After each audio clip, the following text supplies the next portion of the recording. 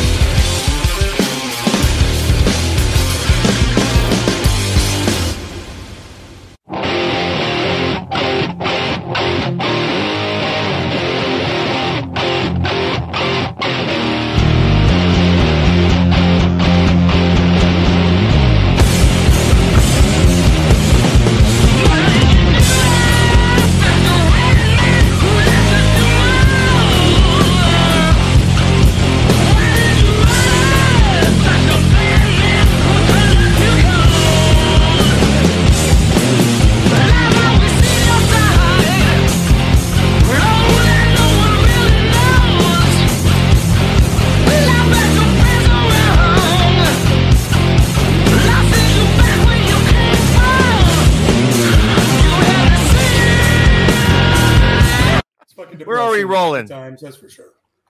Yeah, we're rolling the thing here. We'll do we don't have to do no big intro kind of deal, Mr. Arthur. What? I don't get a big intro? What the fuck? Mr. Arthur Seay, unless you want. No, you got to give Arthur a shot. All right. Where's my big intro? We did the intro. Where's my? You gonna fucking put in theme song? You already got one. Cool. Whatever it is.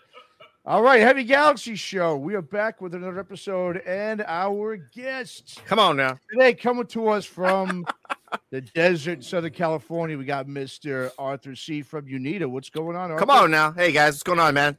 Yeah, out here in the dirty desert. Low desert, not the high desert. Low desert. What's the difference between the low and the high? You know what? Everybody thinks that all this music shit started in the high desert or something, but it didn't. It was in the low desert. The difference is about 40 minutes. Like low desert's Indio all the way up to Palm Springs, Indio, La Quinta, Palm Desert, Bermuda Dunes, Indian Wells, Rancho Mirage, Cathedral City, Palm Springs. So when you go up the 62, that takes you like 45 minutes, whatever, and you go up towards the high desert. So that's where you get Morongo Valley, Yucca Valley, Joshua Tree, 29 Palms, Wonder Valley, etc. But there is a difference of elevation, low and desert, high desert. Is that where the aliens are? That's this week, I think, or next week. They do like an alien fucking that Stefan Papanopoulos guy, whatever, the hair from Ancient Aliens. He comes and speaks. I don't know his name. They just saw. It's called Contact in the Desert. I want to go. Balls. I haven't gone yet, but I always miss it. I'm fucking doing something. Well, But supposedly he has a lot of alien shit up there too. Yeah, I like aliens. I believe in aliens. You guys believe in aliens? I'm not against believing in them. Let's put it that way. How about this? Do you think that it's possible and probable that there is? I mean, we'd have to be full of ourselves. We think that we're the only sentient life in the vastness of space in the universe. I tend to agree with you. It's a weird topic to get the show started, but nonetheless, an important one. If you think, I love that shit. If you think how vast, the next few days, weeks, some aliens, there's got to be something somewhere, and then they get into a whole like parallel universes or metaverses. It gets deep. It is. I'm very aware of it. Yeah, I like Rick and Morty. I watch a lot of Rick and Morty. I don't watch that though. That's interesting. All right. Oh, watch it. It's brilliant. It's fucking brilliant. Hell yeah. So Arthur, UNIDA. I know you guys got a bunch of great festivals coming up in the future here, including Ripple Fest, SoCal Heavy Jam. You got the Heavy Psych Sound Fest in Germany. Yeah. So I guess start things off. Just fill us in what's going on with the band. What do you guys got going on? I guess the hot topic is we did a European tour last October. Went very well. I mean, it was tough. That was probably the hardest tour I've ever done. Just there were so many hurdles we had to jump that hit us. Because you got to think there's like 3 years of tours trying to happen all at once right now. You know what I mean? And then too, it's just like everybody's trying to go and trying to find a reliable vehicle, a reliable driver, and this and that. Like everything involved in touring is just kind of chaos. So we definitely felt that chaos. Like we had a van and driver. We had to get rid of them for multiple reasons. Oh, no. Oh, dude, like insane. If you want to get deep into that, we'll get into that a little bit. But so anyway, it went rad. Different, but it had challenges. Major challenges, dude. There was nothing but it was only like a 3-week tour. I think the first week and a half was just challenges. Where'd you fucking day. What countries did you play? We did Italy, Germany, the UK, the Netherlands, Belgium, pretty much all over. I know I'm forgetting a couple, but Denmark. Did I say that? No. So it was cool. I mean, it was like we did, we had like 1 day off or something, 2 days off, and the whole time we did like 12 shows in a row. It was the longest stretch. But it was cool. I mean, again, this was, without John. John's supportive.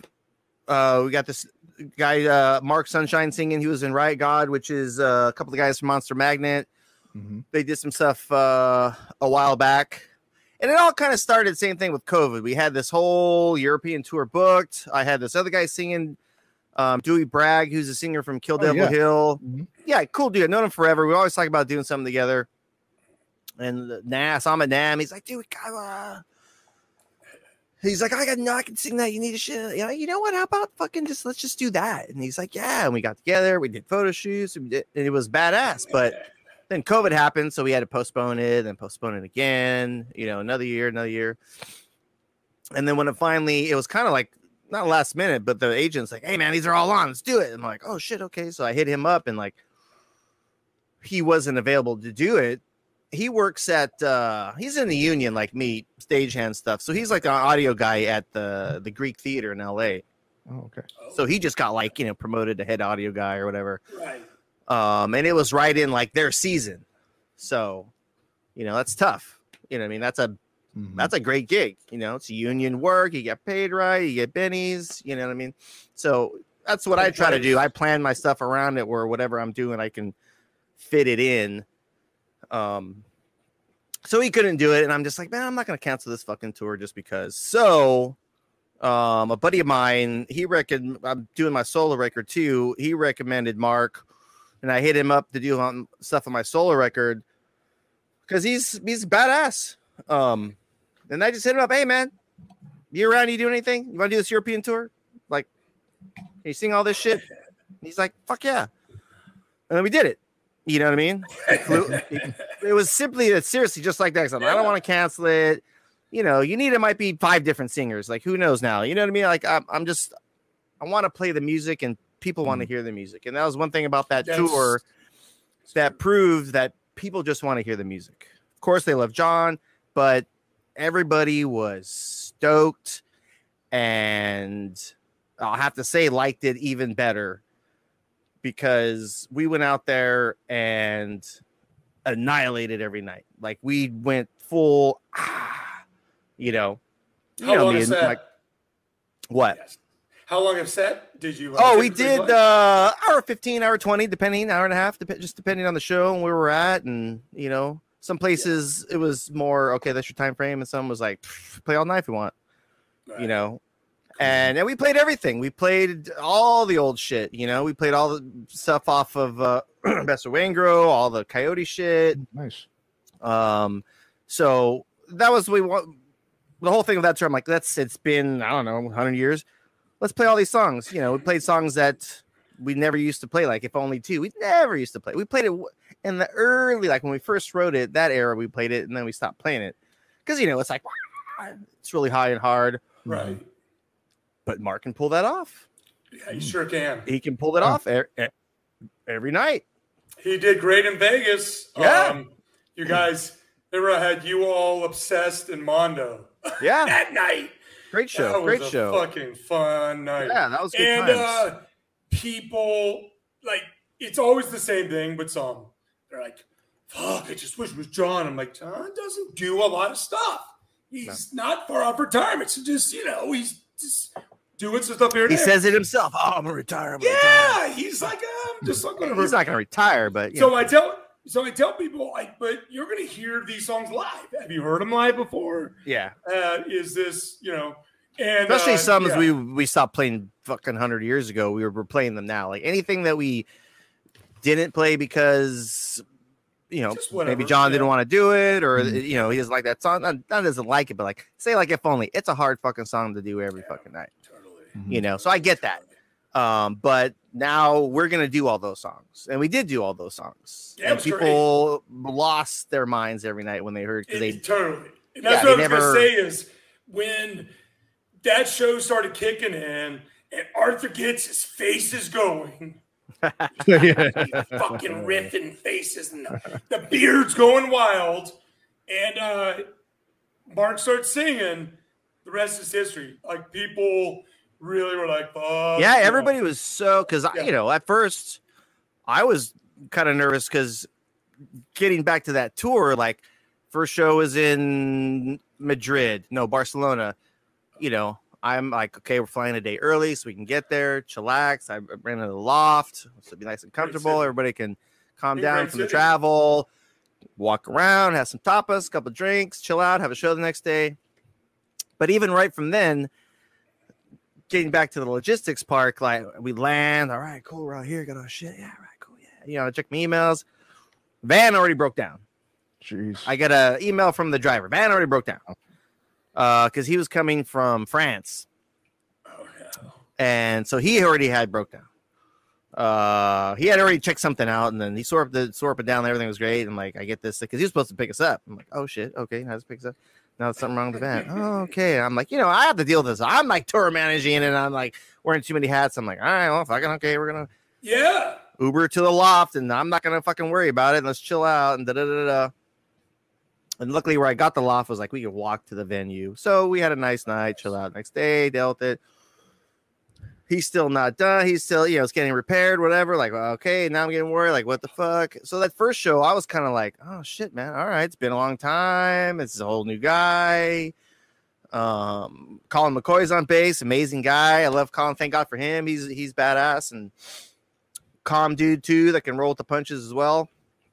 But I was like, man, is anybody gonna come to this show? Fuck. But it was packed, probably 300-400 people. I'm like, cool.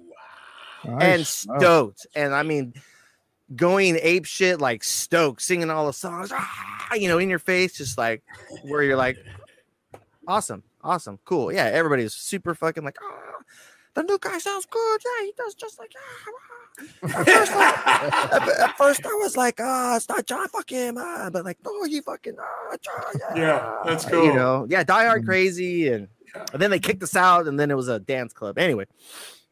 And then the van finally shows up like, like 4 a.m. Anyway. But what were we even talking about? I'm going to go off tangents. So all good. Go nuts, man. You're not the only one. Yeah, exactly. I'll go off on a tail. I'll see a shiny squirrel over here, and I got diagnosed neural divergence. So follow. We're gonna go down some rabbit holes. Well, we'll follow the maze. We'll do it. Yeah. When just quick, Arthur. So when did you decide? Like, you know what, man? Like, fuck this. We're gonna go out and we're gonna do this. With or without John. Years ago. So you did, okay. I decided years ago, but then it happened. I wanted to do this a long time ago, even before Dewey, which was, that was just before COVID. Because I got tired of sitting around and not doing. We worked really hard on that music, and we worked really hard getting it out there. We worked really hard, and we got fucked not because of our stupidity. We just got caught in the big machine, the industry, which happens to a million bands. And I don't regret that either, because that definitely made me flip the switch and do more myself, know more, learn more. You know what I mean? Because it was at that era, it was like, okay, we got a manager. They're doing all that stuff. And we got this. I mean, I paid attention to everything. One thing I did really pay attention was like, sit with the lawyer and the contract and show me all this shit. I want to know all of this shit. Learn it, yeah. Yeah, exactly. So I paid attention to all that. And of course in the studio stuff like that. But just like, you know, the business stuff. Oh, you got this guy doing that guy, and you got this guy doing this guy. And I see that in a lot of, you know, not older, I guess maybe older. What do they call them now? Legacy bands? Yeah. Where they're used to that. They have their team and the machine and, you know, doing everything for them. So it's kind of not that way anymore. And I've seen it in some bands that I've worked for where like, oh, they're still that way. Like, because they do side projects and they totally fucking fuck them up because they're used to having a team and they don't know what to do to get on, and where they can have another side thing and make some money, but they botch it because they don't have a clue of, you know, everything that you need to learn. Anyway. So you got the van driver. Oh man, dude. But anyway, I've been wanting to do this for a long time, and I told Mike Cancino, I'm like, you know, I text John, hey John, let's meet up, let's talk. And we went up to Morongo and met with them and just explained to them, hey man, you know, I get where you're at, you're doing your solo thing, that's cool, more power to you. We want to play these songs, we want to do this music, we want to go do UNIDA with this other singer, you know. And he was cool about it. He's like, well, I'm not out of the band, but yeah, go ahead, you have my blessing, I get it, go do it. So that's when it started rolling with Dewey. Time frame didn't work out. Now Mark. I mean, I should have done it way before then, but I don't know. And so it happened now, and that's cool. Yeah, it's great that it's happening now. Mark's on the other side of the country. Yeah, so, that's a little because we're planning stuff right now. We're going back to Europe in October. We have the shows in September. That's a little more difficult, but it's just adult planning. Like, all right, let's fly you in this day. Let's rehearse these days. Let's record because we have a bunch of new stuff. Let's record these days. You know what I mean? Can you get that off or whatever? No, you know, as long as he can, you know, financially, like anybody else, you know, we all have to pay the bills. Pull it off. Cool. Let's do that. So it's a little more planning. It's not ideal where we can like just jump on a show or something because, you know, he's down the street and like, all right, let's go. Right. It's a little more, but you know, it's not a big deal. Yeah. It's the complete opposite side of the country, but that's all right. It's Jersey. Yeah, Jersey. Totally. Jersey. I like Mark. I'm not going to hold it against him. He's an Eagles fan. Yeah. As a Cowboys fan, but you know, now you guys, I think, have had more bassists than Spinal Tap. Any band in the world. Absolutely. Spinal Tap had drummers. I'm going to make a shirt. I want to make a shirt and list everybody because there is so many. Should we list them right now? Yeah, let's go over a few of them. So let's go way back. So a little tidbit of news. UNIDA, I've had. We did these 4 songs before we were even called UNIDA. We were called 13. And we did them in Monkey Studios where we did the other 2 UNIDA records with Steve Feldman. And I finally dumped those 2-inch tapes digitally, had them mixed. So we're going to release that with Ripple here pretty soon too. Oh, nice. Ooh, cool. Yeah, like, I mean, nobody's ever heard these songs. And they're cool. I mean, this is like beginning. Like I'm tuned solo. I don't even know what I tuned to. I was learning them. I'm like, the fuck did I even tune to? How old were you? It's like turn down the pi or something. It's weird. Anyway, it's cool stuff. But how old were you, Arthur? That was 97. How old was I then? I was 27. 27. So how did you and John link up? Me and Mike Cancino, we've always played. We had a band back in the day, out of high school. And the same thing, like Eddie, who was in Housebroken Promises, he was our bass player. He bailed, he split. We didn't have a band anymore. It was actually Eddie and Mike's brother, Chad. It's called Magic. But Eddie bailed, moved away, all that kind of shit. And Mike's brother, he does all the Latin stuff. So I think he went and did, I forget what band, Ray Camacho or something. That's like a popular guy. Anyway, so me and Mike sitting around, just, you know, that age drinking. You know, this is like our mid-20s. So we were jamming, but mostly we were just, you know, doing what you do in your mid-20s, going out every night, drinking, having fun. We would jam, but we weren't really serious. And like, I remember when I turned 27, I'm like, what the fuck? I'm like, all right, if I'm going to do this, I need to do this now. And I told Mike, same shit. Hey, dude, if we're going to do this, we need to do this now. I'm like, all right, you're a drummer. Cool. I'm a guitar player. All right, cool. We need a fucking singer. Where's a singer? And I'm like, what about that Caius guy? Because Caius just broke up, you know. You know that dude? He's like, oh no, yeah. Because we liked him. We liked Caius. Is like, you know, I always thought he was a great singer. I'm like, I'm gonna fucking get a hold of that Caius guy, man. What the fuck? Who do I know that knows him? And my ex at the time knew his girlfriend at the time, so I called my ex. Hey man, you know, can you like relay a message? You know, this is pre fucking internet. Even this is like 96. Right. This is probably 96, 95, 96, seriously. Because they broke up in 95, so this is probably 96. But did they do Slow Burn before you guys? Yeah, or no? yeah. That's when they just started doing Slow Burn. Oh. And I sent the message, and she called his girlfriend, and she told him, and then we talked, and I'm like, hey, man, we're going to, because me and Mike were jamming with a buddy, and there was like this pool hall in Cathedral City, you know. We were going to jam there just instrumentally. I say, hey, man, come out. Just check it out. See if you dig it. If not, we'll jam. If not, no worries, man. We'll have a beer. It's all good.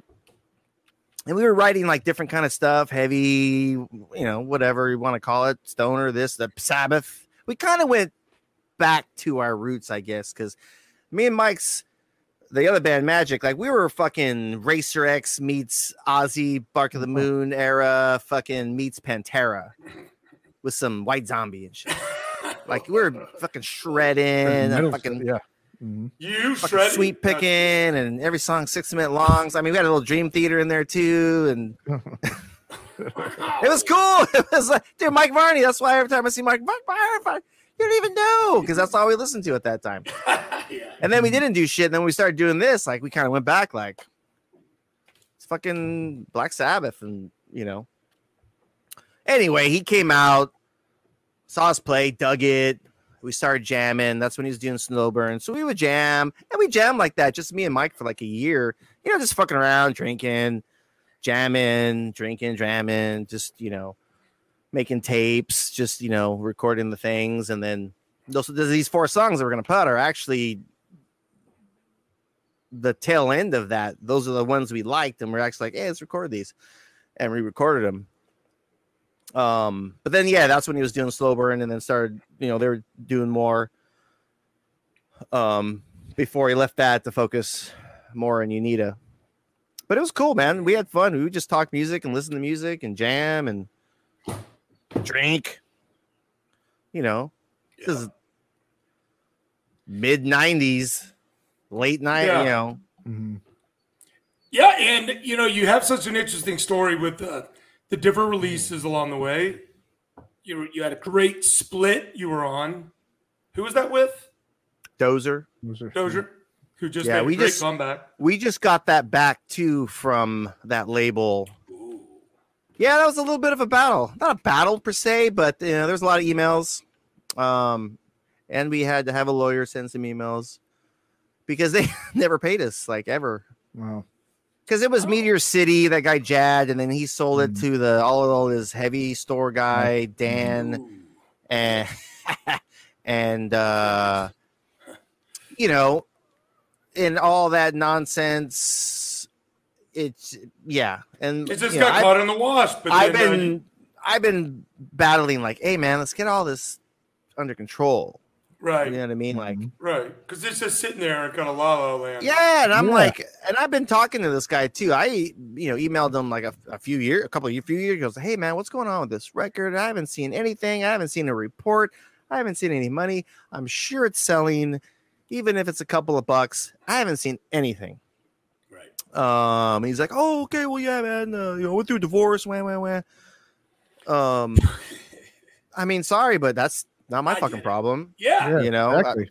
Sorry, bud, but like, what's due to you? Yeah. You have, those are my kids. Like, what the fuck? I'm sorry for you. Like, whatever.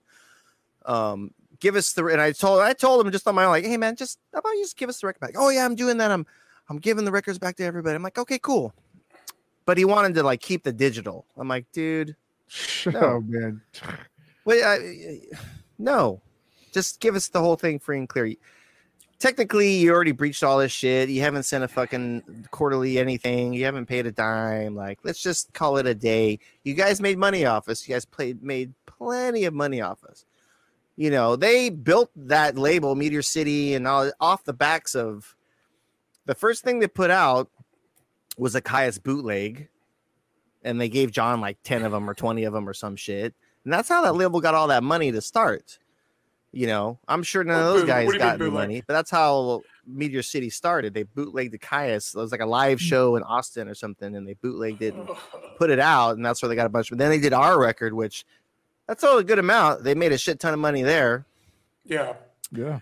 And it's a good splits, though. Besides that, well, of course, like Nebula and someone. Absolutely, they made money, and that's how they got it all good. Anyway, so I'm just like, hey, dude, just give it. And then he wouldn't do it, and I'm like, hey, John, let's go. And then we had to get a lawyer, and he was cool. It was just like a nice letter, like, hey, man, let's just call it a day on this. And it's like, oh, well, I need to check the contract, and I'm pretty sure. And, but you know, the little bit of like nice lawyer email, we got it back, and then we're gonna re-release it through Ripple with some added stuff. Awesome. Yeah. Just stuff like that. I know that's not even the biggest adventure you're going through or have gone through, because the history behind the unreleased album is so legendary, crazy. Yeah. I've obviously gotten versions and stories all over the place, including from you, and even have talked to John about it here and there. And so, and Rick Rubin was involved as well, which is just wacky. He signed us. Yeah, talk to us a little bit about that era. Where UNIDA was, and then what was happening then. Well, we were doing our own thing. We did that Wayne Grow record, which is from Heat. Wayne Grow is a character in Heat. Anyway, we watched Heat a lot at that time. Jesus. And we put that out. Then we put out the Coping record, Man's Ruin. Sad. Frank Kozik passed away. That's a fucking super bummer. I mean, you know, he started the careers of a lot of bands. You know what I mean? So we were doing our own thing ourselves, going to Europe, playing and doing really well. So I remember we played CBGB's. We were in New York for something. One of those fests, Foundations Fest. I don't know, somewhere in New York.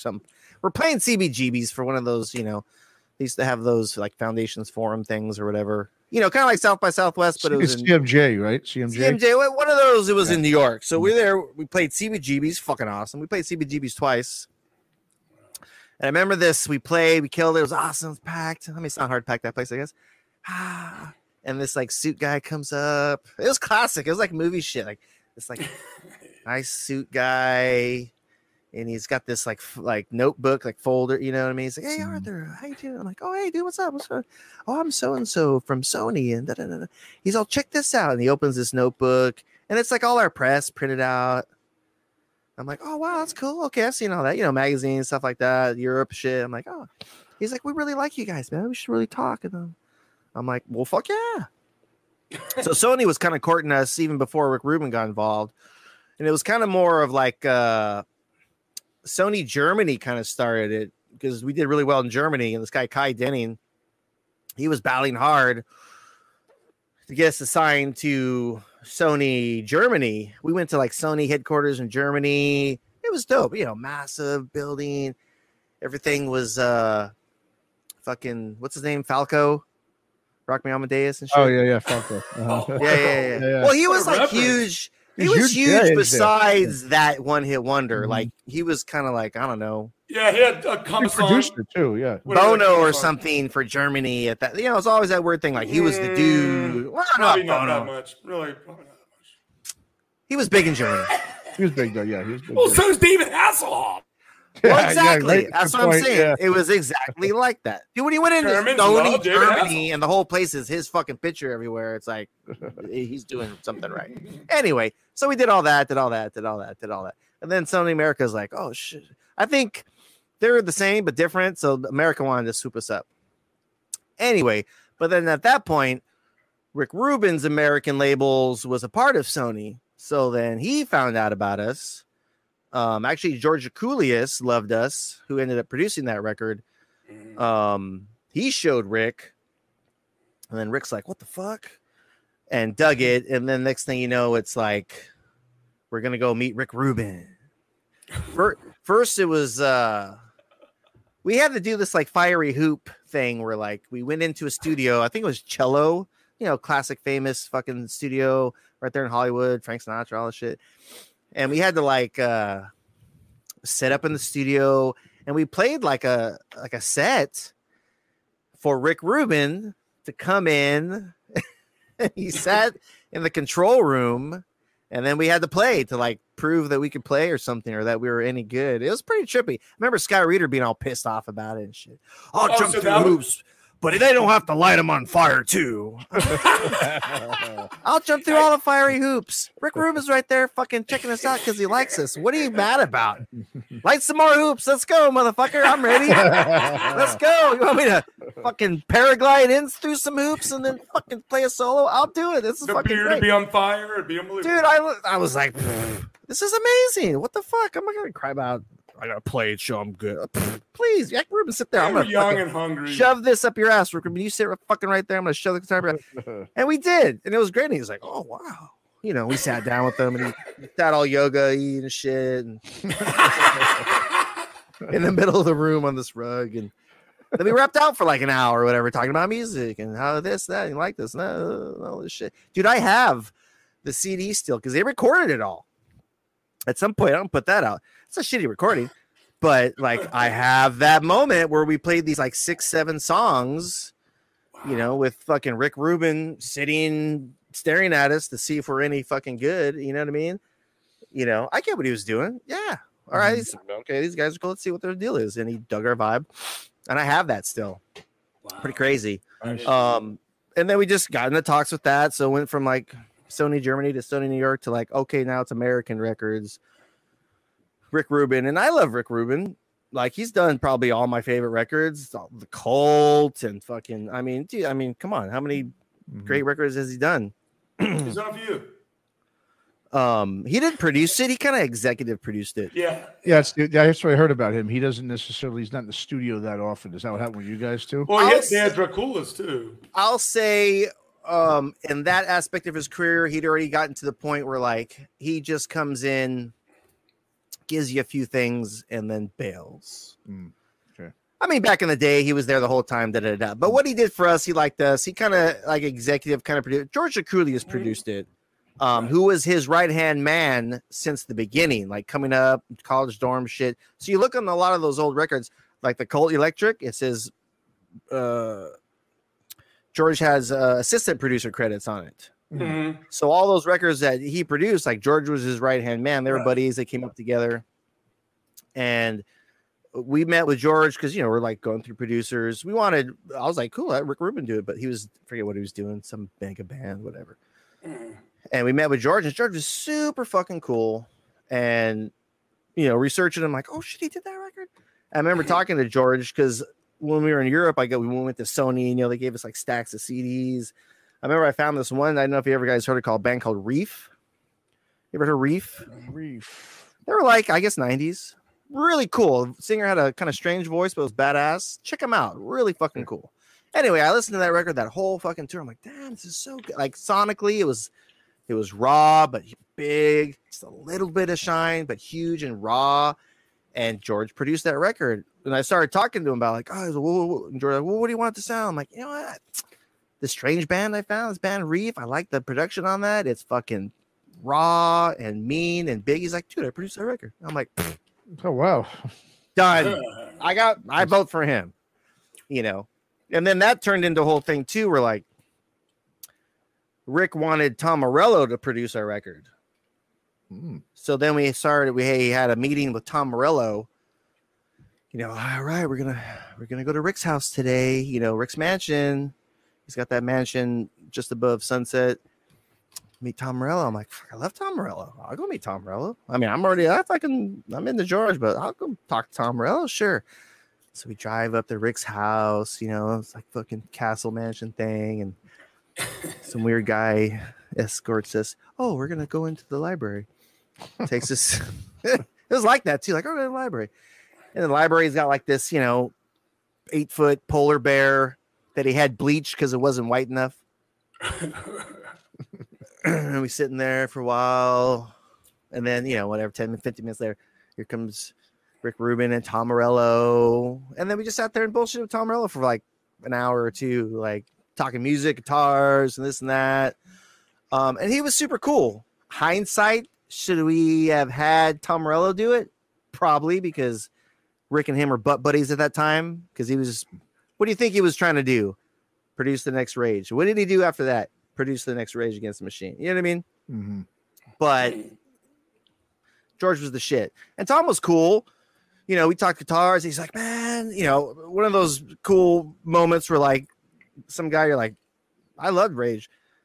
He's like, dude, when you lay into a riff, man, you just lay into a riff. Like, oh. And I'm like, this guy's telling me that? Holy shit. Fuck, he's the king of that. He's the king of that shit. I'm like, thanks, dude. Fuck. Oh. So it would have been cool, but like that's when Rage was taking a shit. Because then he kind of disappeared and all those talks kind of went to hell. And he never gave me credit either because he didn't know what a baritone, because I wrote a song King, I did it on a baritone. I wrote it on a baritone guitar. And I was telling him about that. We're playing guitar. He's like, baritone? What's a baritone guitar? I'm like, oh, you don't know what baritone guitar is? And then Rick Rubin's all, bring us a baritone guitar. He tells his assistant, it's like that too. Like, forget his name, Jay, I don't know. Bring us a baritone guitar. And that motherfucker comes back like 5 minutes later with a baritone guitar. He's like, oh, here, man. Oh, yeah, see, it's a 27-inch scale. It's longer. It's lower B to B. And he's like, oh, shit. And then what happens? That next Rage, half of that record is baritone guitar. No way. Wow. He didn't give me no credit. Wow. I don't see my name. Hey, thanks, Arthur, for turning me on the baritone guitar. Yeah, that half next record, that whole fucking record is on fucking baritone. Anyway. Which record? Battle of Los Angeles one? Or? Yeah, I think what's the one with the red and green? It says Rage, but it's red and green. Evil Empire? I think it's that one of those in that era. I forget, but I'm like, I listened to it. I'm like, hey man, this is baritone guitar because it was lower because he's tuned standard. Anyway, but that's one of those cool things. Like, I don't care. That's awesome. Okay, so you. So anyway, fucking no more Tom Morello. That's when they were breaking up. So he disappears. Like, fuck him anyway. George Coulis is the shit. We all got along with George. We all love George. George is the shit. I love that dude so much. Like, I learned everything from George. Like, how I produce, how I do things. I paid attention and soaked up every fucking ounce of anything I could from him, from Joe Barresi. If you know who that is, he's done all the fucking latest Tools and Slipknot and Queens of Stone Age. Like, he's the dude. He's done every great record. And I just, sponged all that shit in. So we went with George, and he's like, "Okay, cool. We did it. We did it at Sound City. You know what I mean? I'm sure you guys seen. Cool. I'm sure you've seen Sound City, Dave Grohl documentary. We did it in that fucking studio. When it was still like kind of shitty. Like after they just painted it or whatever. I think we went in there, and I loved it. I thought, it was. You walk down that hallway, and it's like every fucking record you ever loved. Yeah. The first Rage. Nirvana, Fleetwood Mac, Tom Petty, like all this crazy Rick Springfield, Dio, fucking Stryper, like, me and Mike are big Stryper heads. It's just like, Pat Benatar, like all these badass sounding records. And we're like, fuck yeah. I was in that studio. We're in Studio A and that. That's awesome. Fucked up orange, fuzzy carpet on the walls and shit. Yeah, it was cool, man. That place was a shithole. You're right, though. For a while, I jammed in there too. It was for a while a shithole. It was, yeah. The joke was it was called Sound Shitty, even though it sounded amazing. But just like it was, shitty. Like the couch in the lounge was like probably from the 70s still, and who knows what. But it was cool. But I mean, the gear. Well, I mean, we did 35 rolls of 2-inch tape. We did everything on tape. So it was cool. And we were in there for, I don't know, like a month or something, or 3 weeks. And then Slipknot came in. That's how I got involved with Slipknot. is they came in to do Iowa. Remember Siobhan? She's like, "Oh yeah, I got this band coming in Iowa. Slipknot. It's supposed to be the craziest fucking new craziest band ever." I'm like, "What? Slipknot? What the fuck?" And I remember because I used to get Krang's, and I got a Krang tape and a CD. I think it was CD. I had both. Still have them actually. I'm like, all right, let me listen to these fuckers, and I was like, what the fuck is this shit? It's like noise, but it was cool. And then they played the Palladium like not too long after. I'm like, Mike, we gotta go see these fuckers. They're gonna come in the studio, man. We got see what the fuck they're about. And we saw them at the Palladium, and same thing. We're like, what the fuck? I mean, yeah, that's insane. But what are these guys doing? They're just running around beating on shit, screaming like, what the fuck? But it was pure chaos. It was awesome. And they came in and they were super fucking cool dudes. Me and Paul and Joey instantly bro down, and like they were big fans of us. Like I'm like, you guys know who we are? Like what? They're like, oh yeah, man, guys, you need to fuck. We love that shit, man. Really, really fucking cool. And Paul played for UNIDA, right? He did a tour with us for sure. Yeah. Absolutely. Was he one of the 15 different bassists? He was. Paul was the best dude ever. Did you have a brother that played also bass? In UNIDA? Yeah. I mean, you want to list them? There's a lot. We can list them. At one time we were trying to get them out, but there's someone I know. There's like a few people you never heard of, like in the early 13 days. We had this one buddy, my buddy's nephew, just to have bass because it was always just me, Mike, and John. And we had this one guy, Paco, that would just come up, just to play bass. He wasn't in the band or anything. He just like, hey man, come fucking rumble some notes. Cool. Right. So Paco, and then this other guy, Billy Cordell, for like a heartbeat. Oh. He's in Yawning Man. He's in Yawning Man. Yeah. We've the same thing. We grew up with Billy. But he like even in that time, like he would never show up and fucking. No. Hey, we're gonna rehearse. He never wanted to rehearse. He'd be like, "Oh, I worked a full day today. I can't rehearse." Like, we all worked a full day today. What the fuck? You want to like we would just let's play. Mm-hmm. Some people aren't that. So Reader was there at that and point then when you were getting signed. So there's those guys. We'll go through the bass players real quick. And then we hit up Scott. In the very beginning, we hit up Scott. He came and jammed, and it was awesome. It sounded great together, and he loved it, but he didn't want to do it. He didn't want to play anymore. These are his exact words. He can say it's not, I don't know, or not, but like, his reason why he didn't want to do it is because the excitement that he got from the stage, he now gets it from going to like city council meetings and keeping his neighborhood clean and shit like that. Okay. That was his focus at that time. I get it to a point. They got burned. Caius got burned, or he got burned, or he feels he got burned, whatever the fuck. So it taints you. I never let that shit taint me. But he didn't want to do it. We're like, all right. Then we actually hit up Brant Bjork. And Brant's like, oh, I got a guy, man. He's in Santa Cruz. Super cool. Blah, blah, blah. This guy, Dave Dinsmore. Okay, cool. So we called him.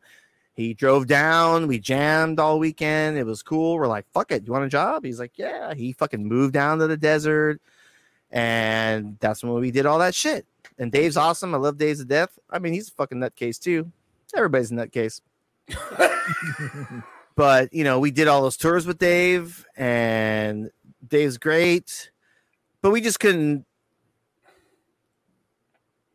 stand Dave anymore, I guess. You don't have to go into all that. Well, you know what? I don't give a fuck. I'm honest. Dude, we're all in our fucking 50s. Right. Well, I don't give a shit, dude. He can... Right. If he wants to fight, call me. It's no. I don't think it'd be that, but it's like this is my version, and it's a long time ago. It's the truth. Yeah, man. He had issues. He had things he had to deal with that made him that way. But whatever. But I mean, that's the story of the band. You want the story of the band? I'm not gonna candy coat shit like, oh, everything. Yeah, we want the story. Absolutely. And Dave just didn't want to do it anymore. No, we just really couldn't take it because he would fucking flip out and blow up like every other fucking thing, and like. Everybody was over it.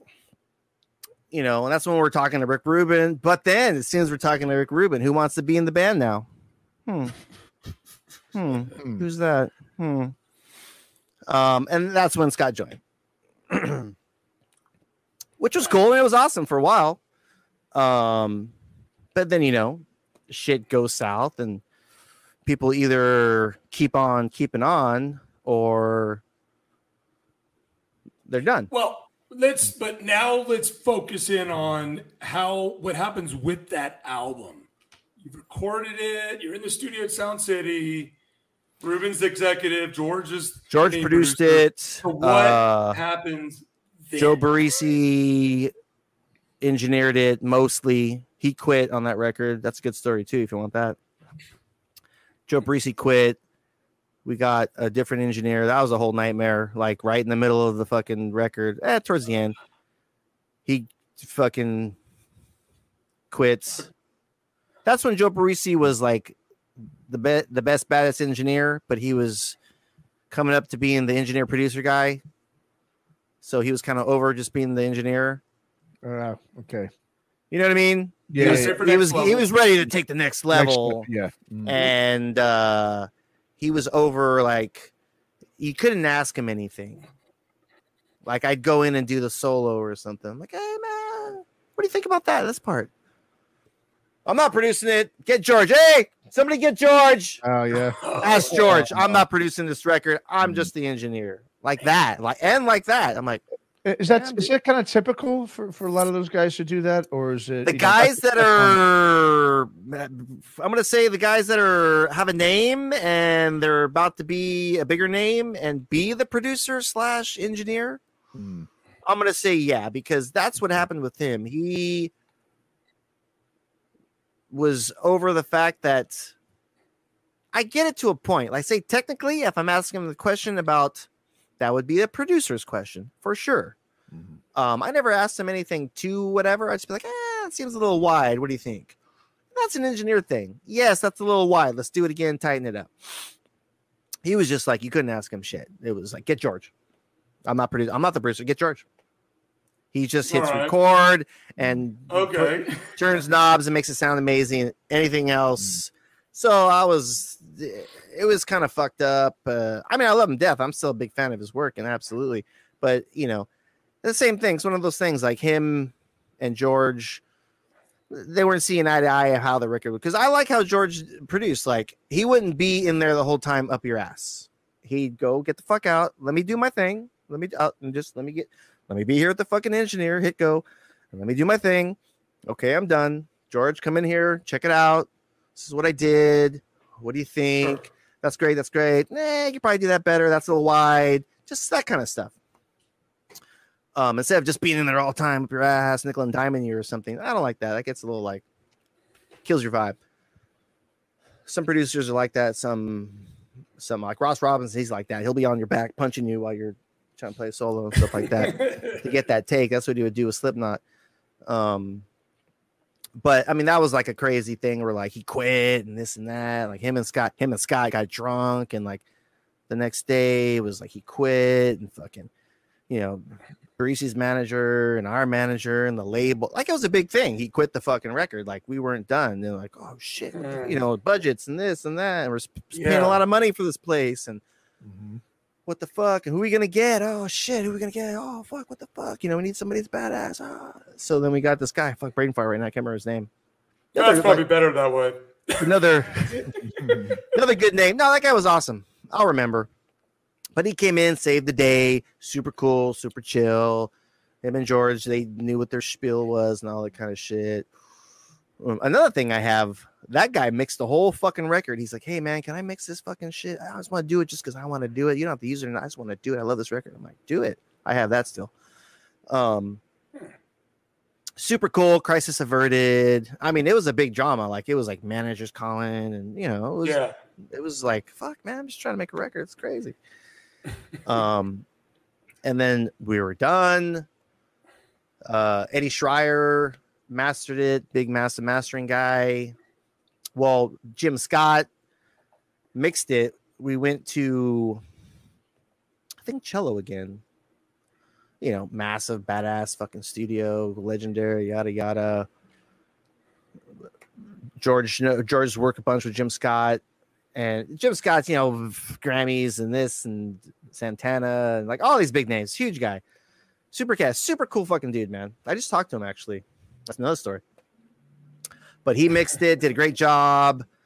It was cool. We were in the same studio. System of a Down was doing, I think, Toxicity or some shit, or I forget what record they were doing, but you know, they loved us. We're hanging out with them the whole time. We're drinking beer. They're smoking weed. We're playing foosball.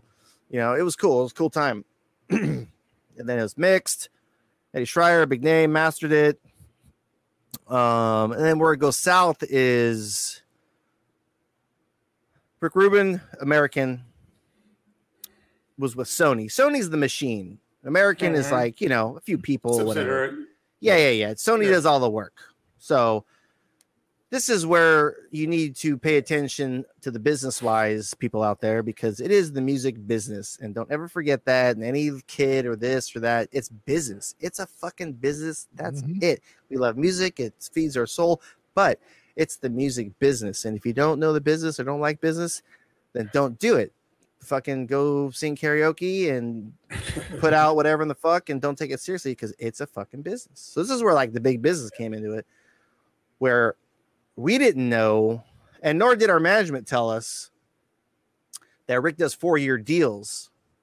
So his 4-year deal with Sony was up.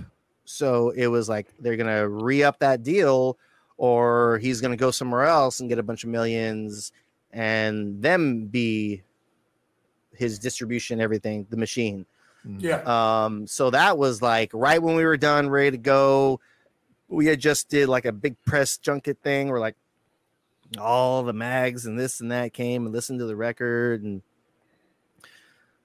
all that kind of shit, prepping, and it was like voted most anticipated in the year, all this crazy shit. But then everything stopped because they had to negotiate that new deal.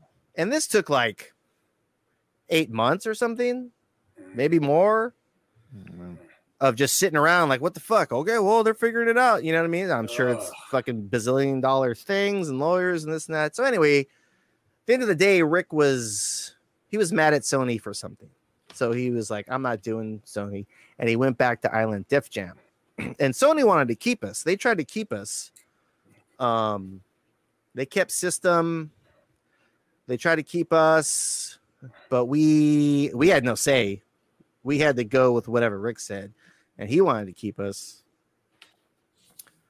And so we had to go to Island Def Jam. So it's the classic fucked up story of one label that everybody loves you. I mean, we sat with them because we were already talking to them before even the Rick Rubin stuff. We're like, we love you guys. You guys are great. You guys are rock and roll. We want a rock band. Alice in Chains should be our big rock band. They're all fucked up. We want to build, like, they wanted to like build a spin. We're going to take 3 years and we're going to build you guys to this fucking level. Your guys' shit. We're going to push the singles. We're going to do, those were the days. Yeah, exactly. We're going to put the effort. We're going to put the money, tour support, and this and that. Money too. We know it's going to take. We know it's going to take 2 or 3 years. We're going to put 3 years into you guys to build it up. And then you guys are going to be our fucking rock band. You guys are rock and roll. Nobody is rock and roll anymore. You guys are rock. Like, they were smart. Like, rock's coming back. You're our rock band. And we were like, yeah, fuck yeah. Okay. Because that's what they just did to, I saw that because they did that with Maroon 5. Oh, dude. How can you use that word with rock, though? Sure, but they were a rock band. Technically, in the beginning, they were technically soft rock, So but but that's what they did. Yeah. I use them as an example. Not that we were the same type of rock, but I use them as an example because it was at the same era. They released that song that didn't hit, and they pushed it for like 3 fucking years, and then that song blew up. Whatever that first cool rock song that had a riff and shit. Yeah, I think I know. Now they're, Adam Levine, fucking pop, whatever. But in the beginning, nobody cared. They released that song a couple of times. I forget the name of it. They released it a couple of times, and then the third time, it blew up. And then they're fucking... I think his dad works in the music business, so connections. It absolutely helps. Nobody gets that many chances, obviously, like you said. Absolutely helps. Yeah. Absolutely. So Rick Rubin. So he goes to Island Def Jam. Island Def, label Sony loved us, all about us. Island Def Jam did not give a rat's ass. Didn't know who we were. Didn't give a fuck. They had no rock. Their rock at that time was like 741 and maybe Bon Jovi or something. They didn't give a fuck at all. We couldn't even get a hold of anybody. Nobody cared. It was like it happened to like 5 or 6 bands that were on American. All the same story. Where like they had to take it. Doesn't mean they cared. And we had like deadlines in our contract. If you don't meet this, you don't meet that, then we can get the fuck out and all that kind of shit. So they dropped the ball. So we didn't get dropped. We got out. We're like, okay, you missed this, you missed that. We're out. Because they just didn't give a fuck. They're like, you couldn't get anybody. What was the album mixed, mastered, and everything? Mixed, mastered, everything. Jeez. Yep, sitting on a shelf. But just sitting on a shelf. Sitting on a shelf. So where is it at now? I mean, I know Rick Rubin's vault. Talked personally about this over the years. So I'm always fascinated to hear more about it. And I think a lot of people don't even realize the details that happen behind all this. So it's in Rick Rubin's vault. They found it. Another part of the story, like a few years ago. Well, a lot of years ago now. When we were doing stuff with John, we were kicking ass again. I got a hold of American, our old A&R guys. Hey, look, dude, we're doing stuff. Let's get that record. Sell us the fucking record or give it to us. You guys already wrote it off your taxes or whatever. It's recouped to this and that and the other. Just like, let's get that record out. It's a great record. And they're like, oh, and we're doing stuff. Let's figure it out. And we had meetings and we had this and more meetings and they were down to do it. They're like, fuck yeah, this is a great story. I'm like, cool. I want to do a little documentary about it. Like, cool. We'll fucking give you money to do that. Da da da da da. Can I get an interview with Rick? No, but he'll give you a quote. Okay, cool. I'm cool with that. And it all went to fucking hell. Had it all set up. And this is not that long ago, 6 years ago now. Maybe more. All went to hell. They found it. They went looking for it. They couldn't find it at first, and then they found it. And it's in Rick Rubin's vault, sitting on the shelf. All ready to go. World tour, videos, everything we wanted. Yes. Jesus. And you're not even on Spotify. No. And I'm not bummed out. I guess I should do that. I'm not too bummed at that. We will, I guess. Yeah, you should. Yeah, I know. It's the new thing you got to do. It's just that's why I've been getting the rights back to everything. Because we had to the first thing we had to hey man, this stuff is still up. You got to take it down. Like it's a whole process that kind of takes a while. It kind of sucks. So we had to wipe everything everywhere so we can put it out. So it's credits us and not somebody else. But yeah, man, I had that all set up, dude. And then not my fault. It didn't happen for certain reasons. Yeah. Let's just leave it at that. So now here you are. Here I am. What is kind of the direction now? What short-term, long-term goals? Short-term, write new music, put it out. We have a bunch of new stuff. Long-term, my ultimate goal has always been to get that record out. The number one reason why we're touring, new guy, sing, is to get that record out. Because I still talk to Sony, and their last words after it was ready to go and it didn't happen for certain reasons is, when you guys are active again, let us know and we'll do something possibly. We'll do it. So is that one of the impetus for you to get to do this with John so that you could just get that? Absolutely. Okay. I can't go on much longer and not have that out. I mean, it's got this legendary because he's not having dude, it's a thorn in my side, chip on my shoulder. Sure. Whatever way that we can, it's just I don't give a fuck if they sell it to us. Yeah, man, that's crazy. If they sell it to us for cheap, so then we can put it out on a Ripple or something, whatever it may be, or Sony to put it out and be like, hey man, this is a crazy story. Let's put this out because stands up now. It's just a cool rock thing. But that's my number 100% catalyst for doing all these things. Plus, I want to play and tour my music, absolutely. Sure. But is so we can rekindle that conversation with Sony and be like, hey, man, let's put this out. It's a crazy story. Let's do a little 20-minute doc on it so people can know the fucking story. Because there's, I watched that. If you ever watched that documentary about Death, the band called Death, have you seen that? Oh, the punk band Death. Yeah. Yeah. I mean, it's not the same, but the same. Where they were cool. They kind of fucked up. Are the one brother, but anyway, that shit came out 30. I don't want to wait 35 years, but fuck it, it's like 20. Yeah. That'd be great. It'd be great. Man, let's just go whatever it may be, and I think they would be down to do it, and it's a cool story that they can capitalize as well. Where we can just do a little mini doc, but we'll talk to all these motherfuckers and do some film fest, put the record out, play some shows. Great, yay, we did it! Thank God, I can die happy now, or whatever. You know what I mean? Like it's just one of those like huge thorn where I had it all set up, ready to go. Who gets a second chance? And then balls were dropped.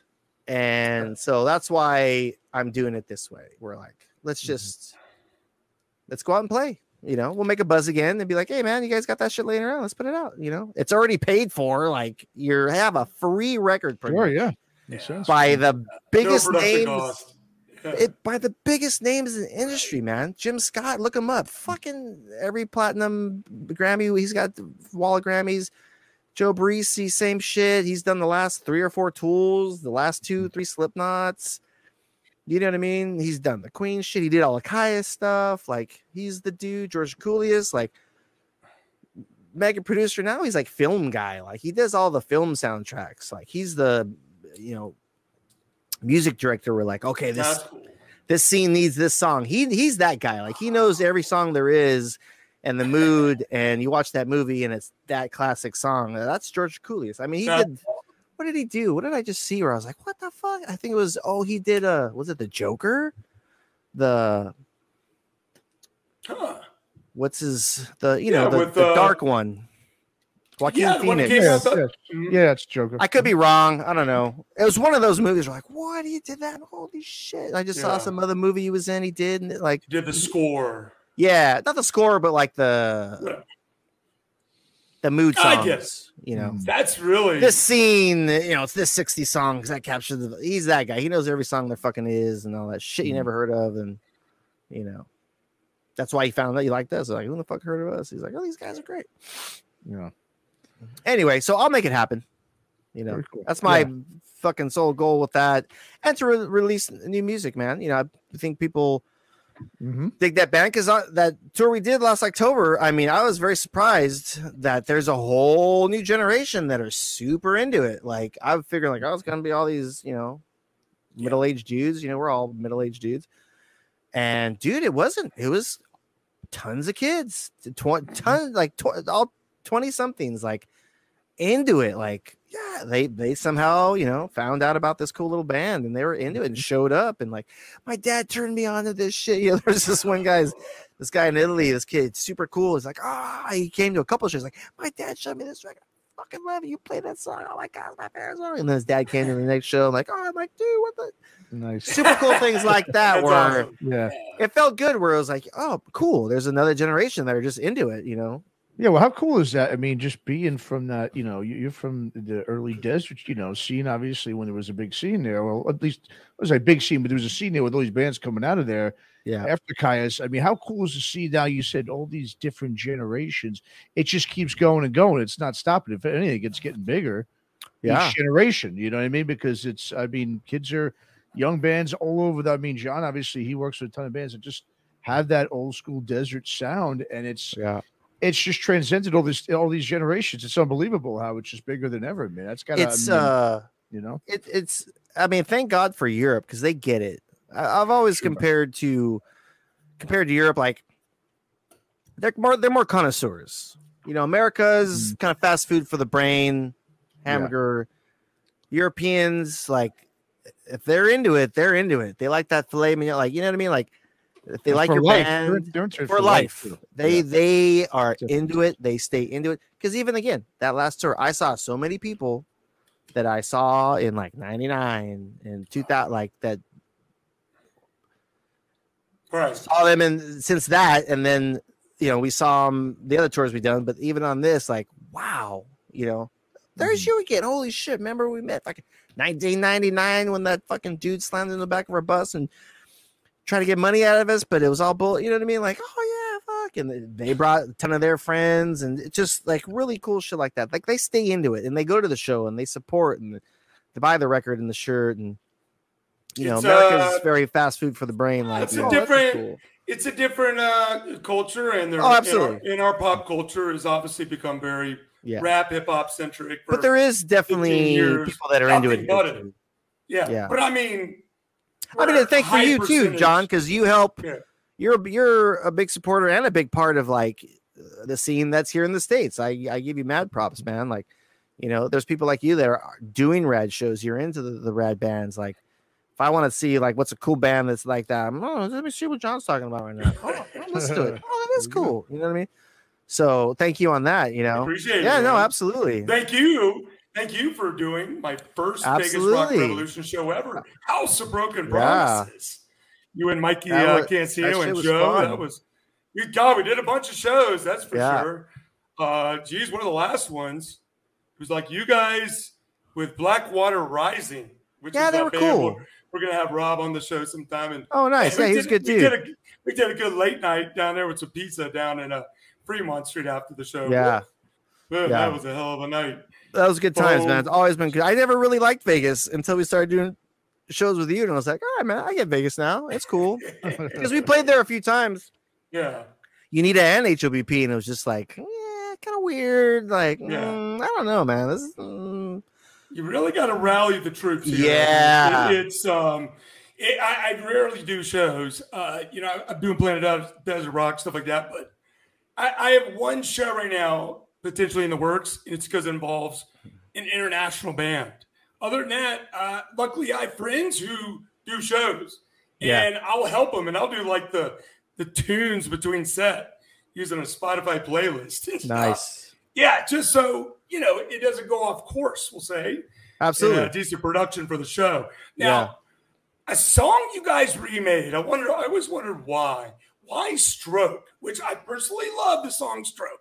But why did House of Broken Promises do? Well, it started out when Eddie was still in the band, and then we would always play with HDR, which was Joe Mora's band, and we did our buddy Rick Cossack, who's part of the Jackass people.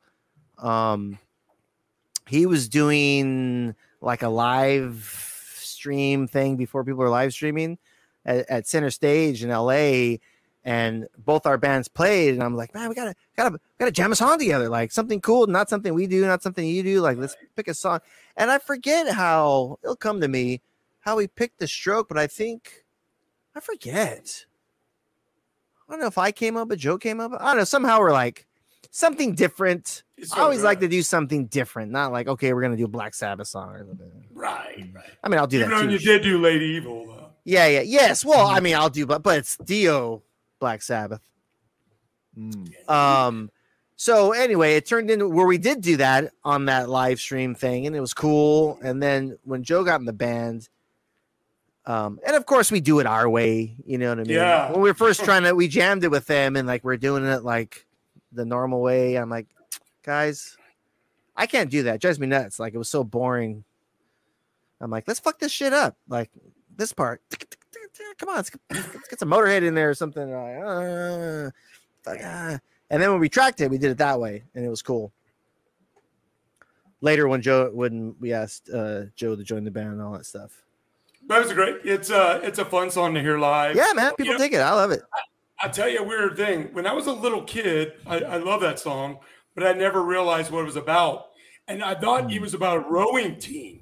And they're like, Stroke. Stroke. It's not. I'm not shitting you. It's not. And I might have figured it out maybe It's a music when I was 21 or something. Yeah. That I always thought it was Rolling you Team. start talking about the eye on top and all that, and it was like, oh, no.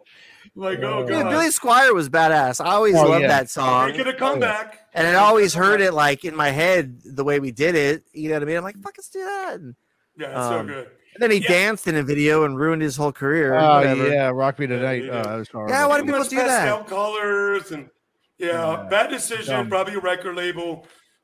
Just someone stupid. Potentially early woke. I saw him. I worked a show. I do production stuff. It was Ringo Starr's thing. You know, he always has different musicians. Mm-hmm. Yeah. It was awesome. But it was Billy Squier. It was I forget his name, the dude from Lukather? Down Down Under. What's that guy's name? I forget his name. And Sheila E. But Billy Squier, and they did the stroke. Dude, he killed it, man. Like, it was so fucking cool.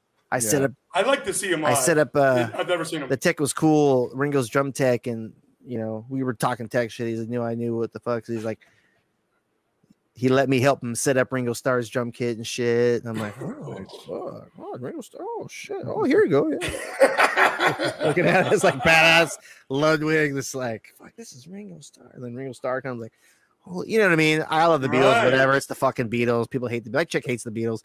I'm like, babe.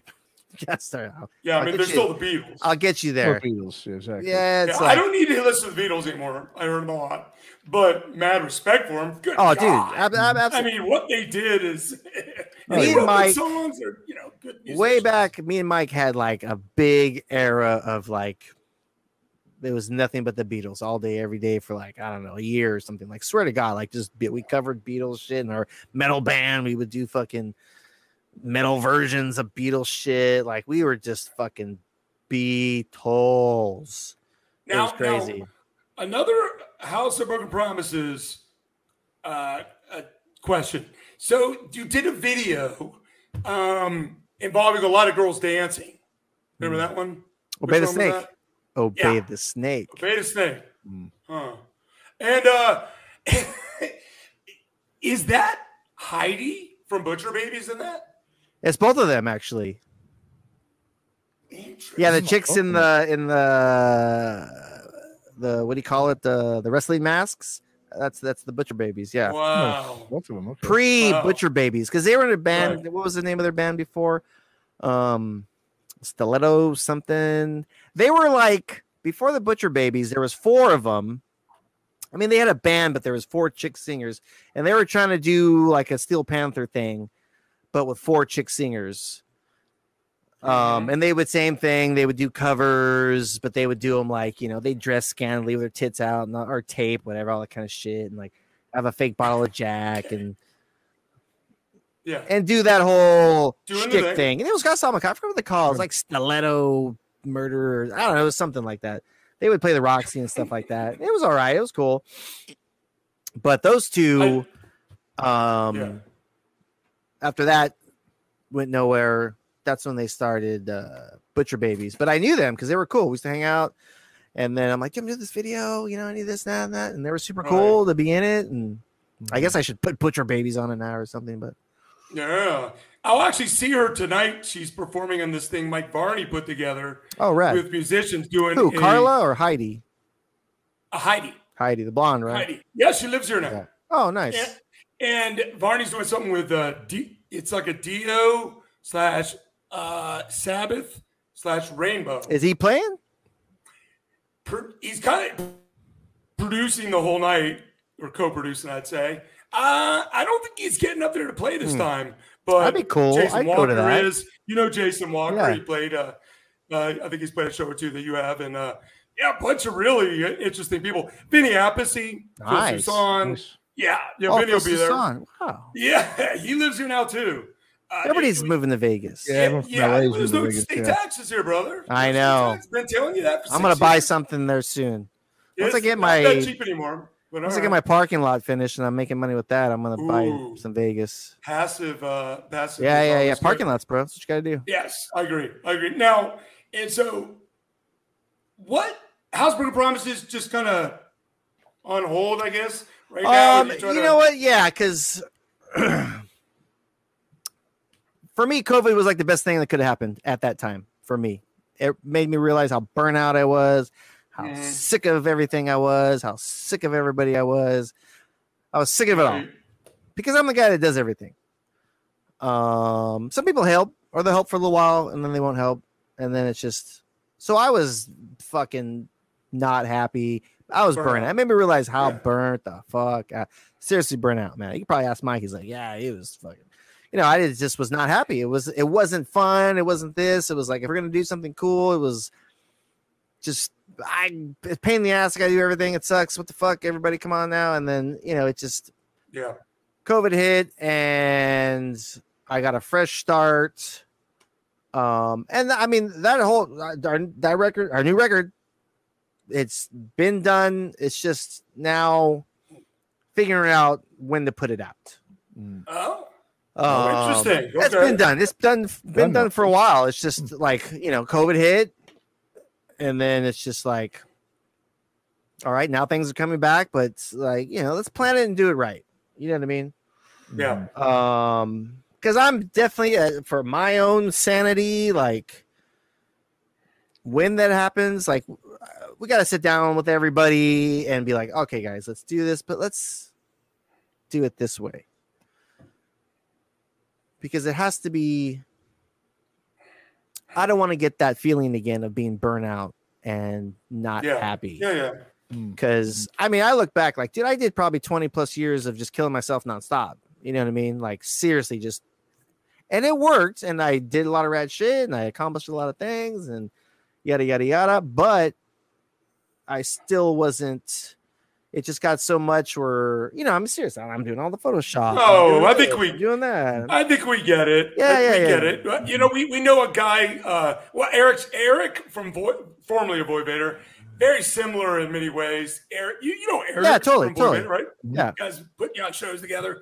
And he's a workhorse too. He's in the industry, and it's interesting. There's only so much you can do before there is that point of like fry. Yeah, I got that point.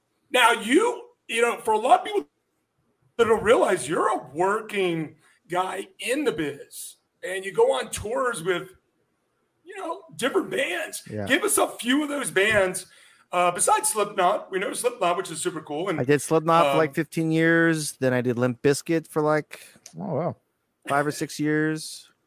And that was a blast. I got to say, nobody likes Limp Bizkit, but like a live band, dude, they are amazing. They do kill it. Like whether you like their music or not. I was never a Limp Bizkit fan, but working for them and like, dude, they kill it live. They're all badass musicians. Like Wes is a fucking, he's good. Mm-hmm. He's super cool, super innovative. He makes everything that he wears and all. Like he makes it. Like he paints himself up. Like I don't know how he does it, but like he does his whole back by himself. Like nobody's coming and helping him. Too. Yeah, it's he's an artist. Like he paints and he makes the mask. Like he's that dude, and he's cool as shit. And Sam's cool, the bass player. Everybody's DJ Lethal, dude. I hung out with Lethal a lot. That guy's nuts. He's fucking so cool, fun. I mean, he likes to party too much, but. I mean, I never had Fred's cool. I mean, Fred's Fred. But as far as working for them, dude, it was awesome. I would go work for them again for sure. Because nobody cares here, but everywhere else in the world, they're still Limp Bizkit. Sure. So, like, they rolled right. They weren't like the band's in this hotel, the crew's in that hotel. We're in the same fucking hotels. Everybody hangs out. They paid right. You know what I mean? I mean, even like their per diem when I did, it was like $65 a day. Like nobody does that anymore. Nobody does that anymore. That's a whole nother paycheck. You know what I mean? Like, because you're not spending shit. You're on tour. I mean, days off or whatever, you buy some shit, but like, dude, they fucking pile that up. That's great. Mm-hmm. We did this one tour. It was like a vacation. It was all they did was festivals. They didn't do any of their own shows, maybe one or two of their own shows. So it was like a big giant festival where like, they're headlined, and then we had 3 days off. So like we had like 3 days off in Frankfurt and 3 days off in Vienna and 5 days in Moscow. Like every fucking place we had 2 or 3 days off. And what another cool part of it, Cadaver, who is Wes's tech. Like, he was the best day off guy ever. Like, he's like, all right, guys, you know, he would go find all the rad weirdest shit. You guys want to go? And we're like, let's go. And you know, we went to the Swiss Alps. Like, we played this festival in Switzerland called Interlaken. And we, you know, they headlined, so we, you know, load in first in the morning, sound check, got it all dialed, done. We're done by like 10 a.m. And he's like, okay, cool. So if we go over there, you see that as a train, we'll have the runner take us to the train. The train's going to take us over here, and then we're going to go to a fucking, you know, a tram, and then another train, another tram, and we're in the Swiss Alps. You want to go? Yes, let's go. And this was like an 8-hour excursion where, like, we got the runner jumped off to the train. We bought the train, you know, whatever, like a 40-minute fucking ride to a tram, up this fucking mountain, to another train, to another fucking tram. Like, we're in the Swiss Alps. You ever seen that old James Bond movie where, like, they're skiing and they're shooting at them, and the evil guy lair? This is the place that was the evil guy lair up in the mountain. So it was like, it's called Shrillhorn, and the whole thing rotates. That was probably the movie too. Like, the whole thing rotates, so you can sit there and drink coffee or beer and just like. That's sick. Of the Swiss fucking Alps. It was like the second highest place in all of Europe. This is like 8-hour excursion. They're like, oh, we did all that. Come back down. Yeah. And, you know, all the way up, there's like cows with the bells just sitting right there. Giant waterfall shooting over the train because it's just the snow melting. It's like this crystal icy blue water river, like insane. Like, you never, just all that shit. Come back. 8 hours later. Oh, we gotta go. Fucking, they go on at 11. We got back at like 9:30 at night, 10 o'clock. And Wes goes in there and, you know, starts fucking, and then they fucking rocked the show. It was insane. And we did that shit all the time. Yeah. There's so many, you know, we were in Argentina. We went to that, I forget what it's called. It's that cemetery where it's all the mausoleums, and Evita Perón was buried there and all this shit. It's just like insane shit all the time. What's here that's insane? Let's go. And we went and saw it. We were in Germany, and, you know, same thing. Bus, this, that. And we go to this, it's like they give you a tour. It's like this underwater lake, they call it, because it was a mine and it flooded. So it's like a lake inside this mountain, and you get in boats, and you're in a mountain on a lake. And we did that, but they don't advertise it. But once you're in there on the tour, they tell you, oh, yeah, well, this is where during the war, this is where the Nazis built the first jet plane. Oh, wow. Because you walk in and there's just like this, you know, tunnel, and they would build the fuselage because they build it in this giant mountain because they're bombing the shit out of them. And they would build it in there, and there was like an inch around where they can shoot out the fuselage and then send it to where they first built the jet. Just crazy shit like that, where there's plane parts. But then they tell you too, oh yeah, well, this is where there's like 2,500 Jews in here building it, and, you know, they all died. Crazy shit like that. They don't have. But I mean, it's history, and it's that's history. what's really. It's fascinating to see these like things. You never get to do it. Yeah. Same here. Yeah. Even having to hear and see about the bad shit. Yes. The reality is, it's still history. You can't forget the bad shit, because then you can't forget it either. It's really now. Who else? Who are you with nowadays? You're like, I do this band called Slightly Stupid. Oh yeah, San Diego band. Yeah, absolutely. Yeah, they're like they're like a band. Reggae, you know, island reggae type punk reggae, band. Just with a little bit of Grateful Dead, with a little bit of punk rock. Some Fish fans seem to like. Yeah. They dudes, Miles, dudes, yeah. Absolutely. Yeah. Miles, Kyle, like badass musicians. They kind of took over where, I guess, Sublime kind of left off because he died. Because that's how they got their start. He signed them. What's his name? Noel. I forget. Brain fart. He signed them when they were like in high school still. They started to they start putting out their records. So like, they're like, you know, definitely, I call it white boy reggae. It's reggae with a little bit of punk rock. You know, they do like a Grateful Dead song, but I mean, all badass musicians, and it's fun. It's chill. Yeah, and they do it. It works for me now too, because I don't want to be gone all the fucking time like I used to. I want to be home. I'm about to do a summer tour with them, and even that they do like Thursday through Sunday, and then 3 days off. Nice. And that the whole tour is that. It's like 4 days on, 3 days off. 4 days on, 3 days off. So you can go home if you got shit to do or need to do whatever. Like, you know what I mean? So it's and then besides the summer, you know, it's like just festivals here and there. Nothing grueling. I don't want to do grueling. I did a lot of grueling and how big are the shows? Dude, not the festival ones, but the regular shows. How many people go to those shows? They sell out Red Rocks 2 nights in a row. And Red Rocks is like nice, almost 10,000. They play some interesting places too, a little off the beaten path. I mean, I know they played out north here at this town called Murphy's. It's like by the foothills, and they sell that out. It's like some winery and whatever.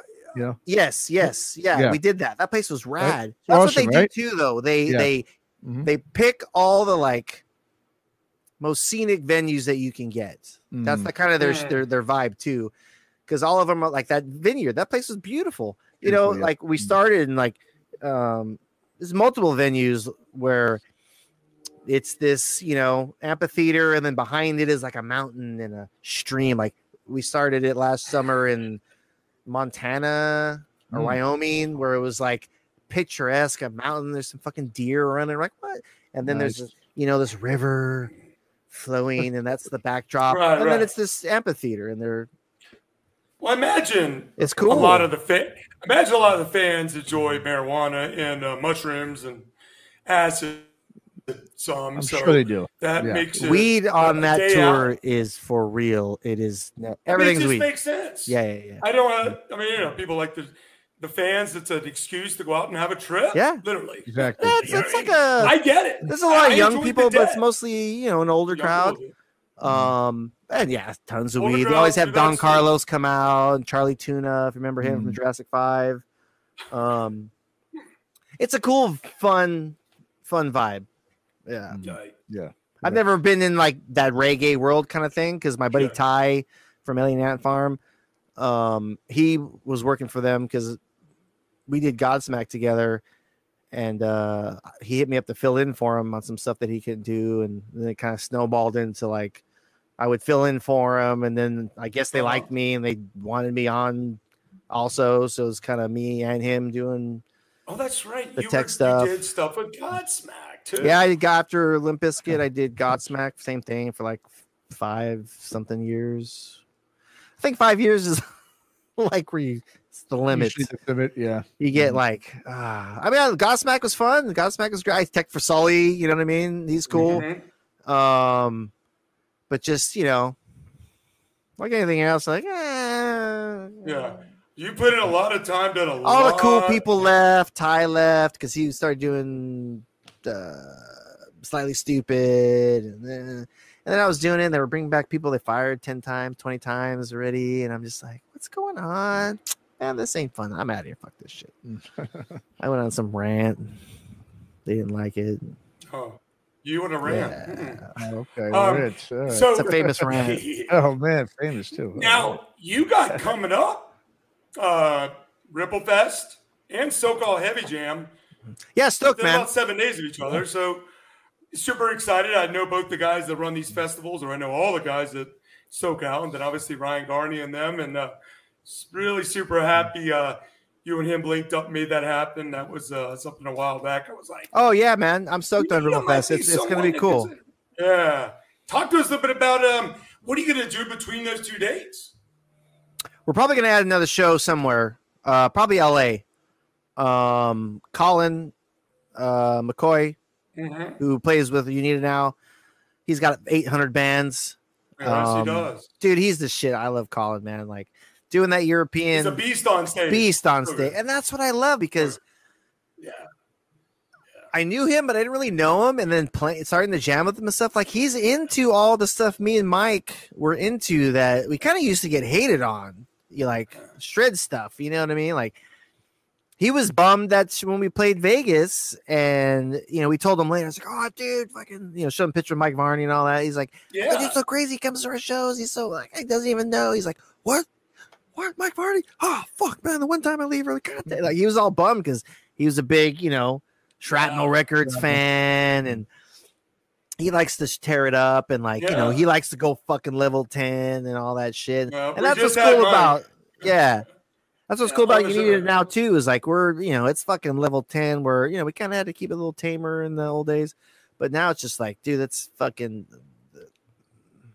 war. Let's go to war. So you're thinking LA maybe for another day, the day before? Yeah, because when Mark flies in, we're gonna do Ripple Fest, and then we're gonna do stuff in the studio, track vocals and stuff, and then I want to add another show, whether it be a desert show or we might do something at Colin's, his spot, Susperia, is that what's called, right?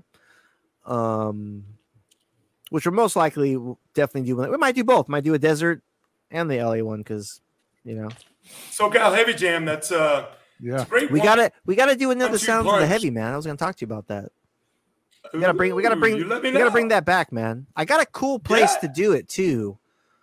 There's this ranch kind of out in Thermal area would be super cool to do. I did a couple of audio gigs there for like high schools and stuff, doing their FFA dinner. Anyway, but talking to that owner, like, he wants to do more stuff. He wants to do some rock or some reggae. He wants to do whatever, He built it to be like an event space. So I'm like, probably can do a cool rock thing out here. Nice. So High Desert's cool, but that's very cool. It'd be cooler to do something that's not in the High Desert. All Bar would have been cool. Maybe there again, but who knows? Everything's been, High Desert's getting kind of really super gentrified. So quick, Arthur, Craig Kozik, we talked about him before real quick, Man's Ruin Records. What can you tell us about him? Obviously, first record you guys put out, full length. Couple with the Urban Coyote, obviously, on that label. Yeah. Talk a little bit about Frank. Frank was awesome, man. He gave us a chance.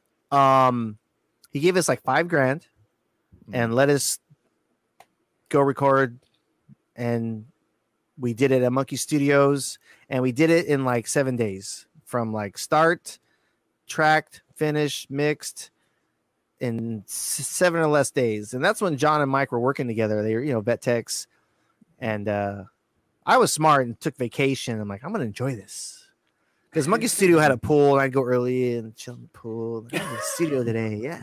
Those motherfuckers going to work 7 a.m. They would get out of work, come to the studio. We record all night. They would shoot each other in the ass with B12. They'd get it from work and shoot each other in the ass with B12 before we start. And like that song, You Wish, on that record. Like, dude, Mike is literally falling asleep while he's playing that song. Like, no joke. It's a long song, too. Yeah. He's like, because we'd be in there till 2-4 in the morning, and then they'd have to be at work at 7 and work all day, and then come back. And we did that for 7 days straight and recorded all. But Frank was cool. He gave us that chance. He gave us the money, and it was a 50-50 deal even back then. He's like, dude, 50-50 fucking deal. Everything, boom, done. And we're like, thank you. I think he did. Funny story. I think he did get a little butthurt because we kind of told him how to do the artwork, and that was his whole thing. He's Frank Kozik. He's an artist. But it was that era of there was a lot of Planet of the Apes going on. And we were like, man, I don't want Planet of the Apes, man. Because he did Fatso, and it was Planet of the Apes. And there was a lot of bands. All of a sudden, I guess he had a Planet of the Apes phase. Yeah. And we were all like, John, and all were like, man, I don't want Planet of the Apes.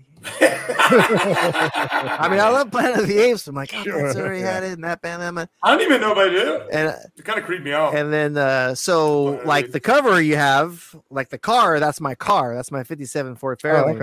Okay, nice. So that's actually a pamphlet, because where the studio is, where we rehearse, used to be across the street, seriously, 2-minute walk, was a dog pound. And we would go in there, we're pet people, man, massively. So there was this pamphlet in the dog pound. That's the name of the record. The pamphlet was coping with the urban coyote. Oh, that's hilarious. And it was a pamphlet of how, deal with coyotes and the urban aspect and all that shit. So the cover is that pamphlet. And then I told him, hey man, because it was like a Pinto or something. I don't know what the fuck it was. I'm like, can you put my car instead of that car? And he's like, oh yeah, okay, cool. So I took pictures of my car, the same angle of that car, and he photoshopped that in. And then the back cover with the dog, the whatever that collie thing, whatever the fuck that thing is, that was a picture in Mike and John's vet that they worked. It was on the wall. So they took a picture of that and he warped it and stuff. And we kind of, and then the inside thing was like this Coyote Hotel. And that's from Dusk Till Dawn 2. Okay. There's a scene where it takes place in the Coyote Hotel. And so I took a picture of the screen. And so we sent him all the things. This is how he wanted. And I don't think he liked that because they like their vision. He likes to do. He's the artist. He's Frank Kozik. I get it, but you're an artist too. Yeah, exactly. I'm like, we didn't. You're outspoken a little bit. We didn't want Planet of the Apes, but I think he got kind of. I think he got kind of a little butthurt because he was definitely an artist. Like he had that artist temperament. You know what I mean? I'll tell you another story about it. But he never made us a cool UNIDA poster like he did for everybody else. Because after that, he got a little. You could tell he got a little salty about it. And I'm like, nice. Well, And then I was at, but he was cool as shit, man. We can thank him for, I got the ball rolling. That record got the ball rolling for Rick Rubin. Just a cool rock record. You know what I mean? Mm-hmm. That was our, Cole Electric record, me and John. You know what I mean? Mm-hmm. Which album had my favorite song, Black Woman, on it? That one. We actually did Black Woman for this compilation in Europe first. It was like a few months before this I forget who put it out, but it was just this compilation and they gave us a little bit of money and we recorded that. That's why when you listen to Black Woman and you listen to the other songs, they're a little different. They're a little sonically different. Because we recorded that a few months earlier or not that long earlier. And then we went in and did all that, but we added that because all it came out was on a compilation. So we're like, fuck that record's dope. I mean, that song's dope. Put that on that record. But I was in Frisco one time and I went to the headquarters, Frank Kozik. I'm like, I want to go check that out. Mm-hmm. And, I knew everybody worked there, cool people. And I went in there, I flew in, went down there. I'm like, oh, wow. Because it was crazy. It was just art shit and this posters and vintage TVs and this and radios, just weird shit everywhere as you can imagine. But, going into it, there's like a hole in the wall, like next to the door. I'm like, what happened there? Oh, Frank lost his key, so he punched a hole through the drywall, opened the door. I'm like, what? That's crazy. And I'm in there, and I'm like in the bathroom, whatever, and I'm like looking at this other shit, and he comes in, and somebody had broke the antenna off this weird artwork TV or something he had, or this vintage thing. I don't know, and he lost it, snapped, and just berated everybody and ripped everybody an asshole for 5 minutes, and I'm just like, oh shit. I don't think he even knows me. I'm just sitting in the corner dude, awkward as fuck because dude, he flipped the fuck out. I was like, whoa, the hole in the wall makes sense now. And then, kind of snuck out. I'm like, hey man, let's come back later. And then the people who work there, they're like, hey, yeah, Frank was like, oh, hey, was that Arthur? And they're like, yeah, that was Arthur. He's like, oh, well, tell him I said hi, come back. All calm and normal, nothing ever happened. But dude, he was I'm like, fuck, I thought he was gonna rip off the other thing and start beating people and shit. He was an artist. I mean, that's sometimes you got to do it. Absolutely. Right. I'm not bagging him. I'm not dogging him for it. I was like, woo, damn, dude. Yeah, I mean, you ask, whoever that worked there. I'm still friends with them. They're cool. What's her name? Lane. She worked there for a long time. And I remember I have a ton of those posters. It's crazy. I remember her back then. She's like, I go, because when I win, I want some posters. These shit, I love posters. They hooked me up with a bunch. She's like, oh yeah, I have a couple of each. That's going to put my kid through fucking college later. I'm like, you're probably right.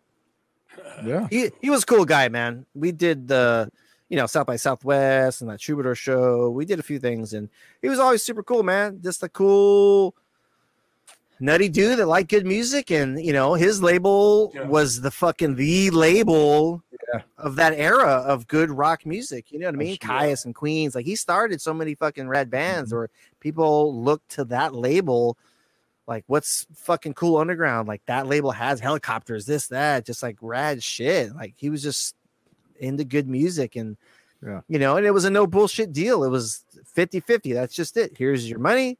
You know, not that much. Cool. We'll make that work. And 50-50 down the line, you sell it.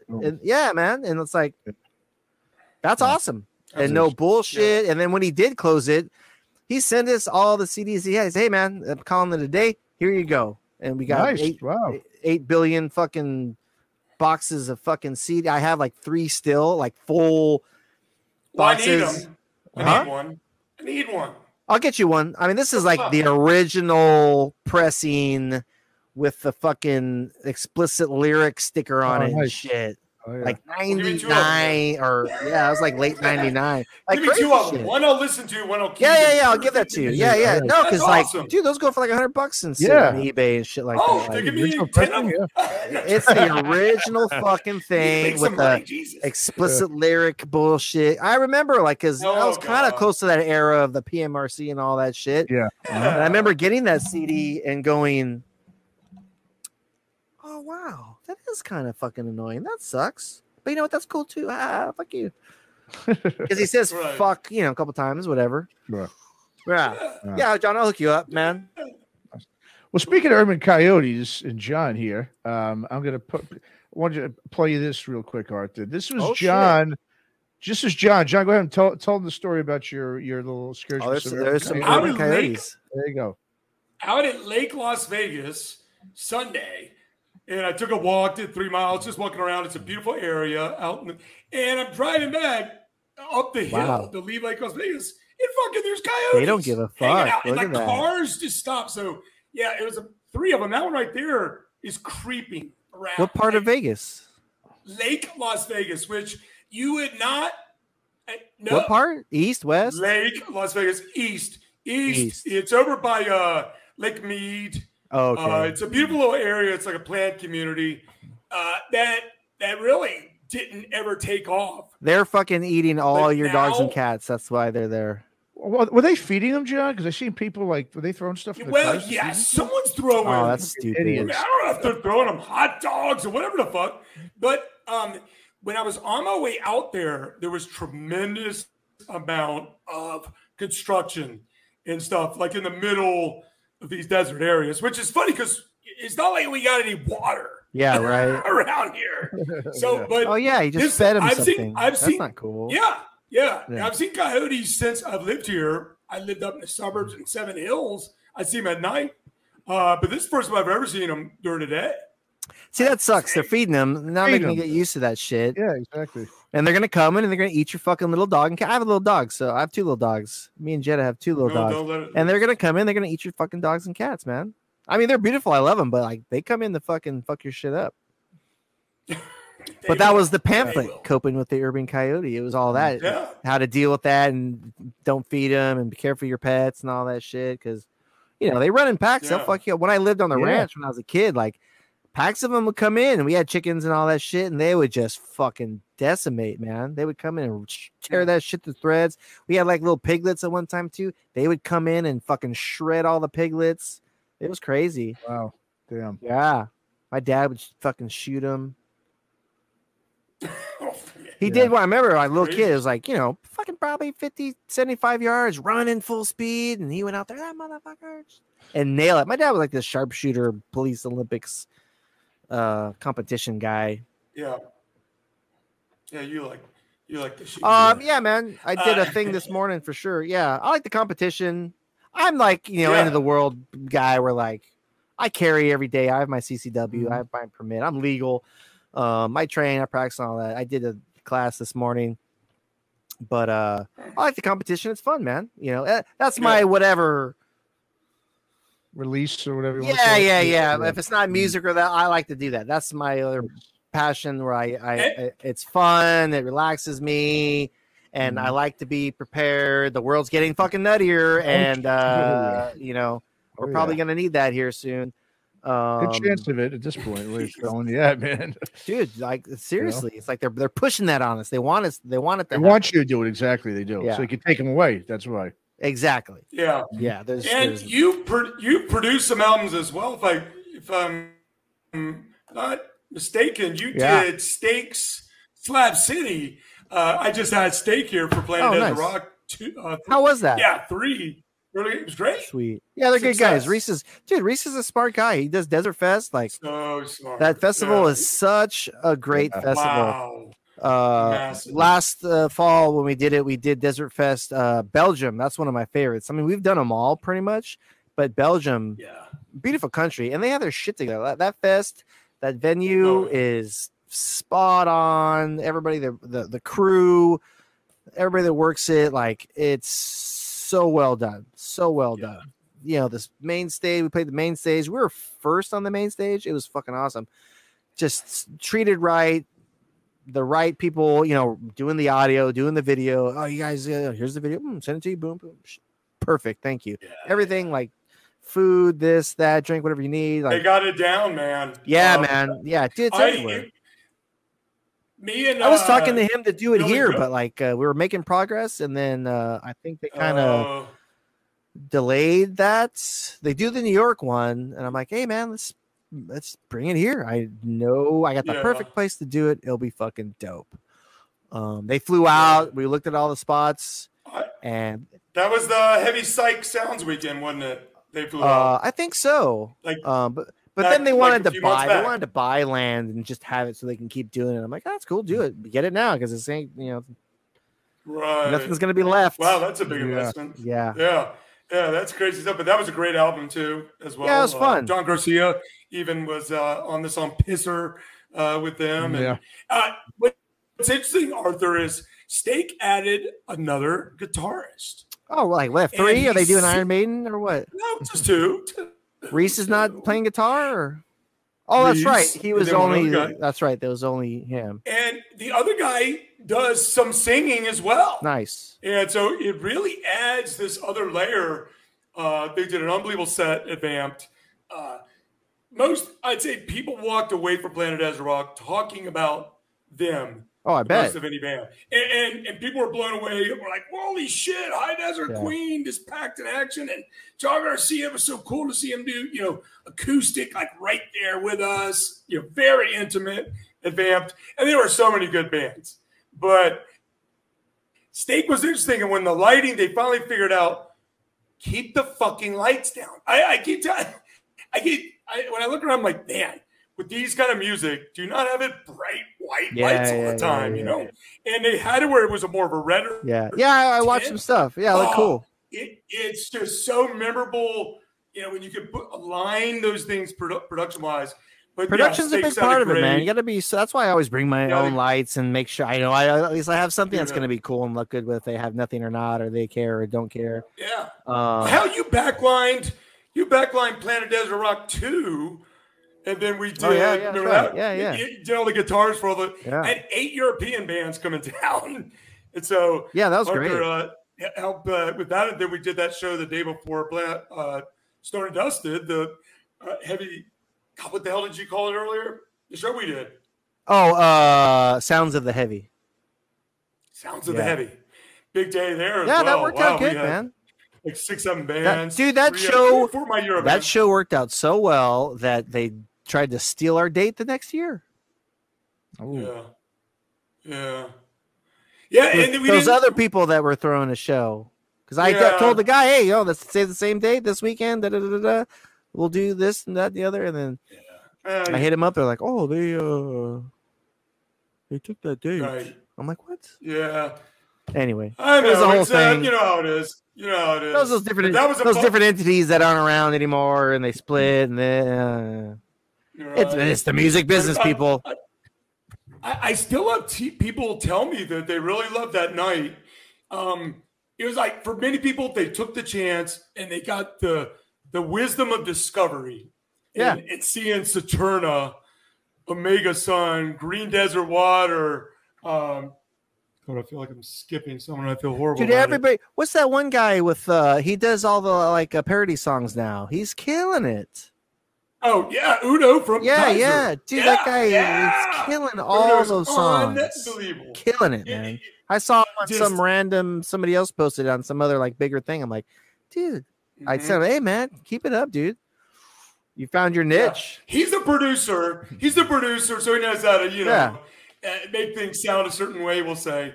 And it's unbelievable. He mixes Caius with Stone Age 1 minute and this the next. So, yeah, we had a lot of talent that day. And, we had that Afrobeat band come over from L.A.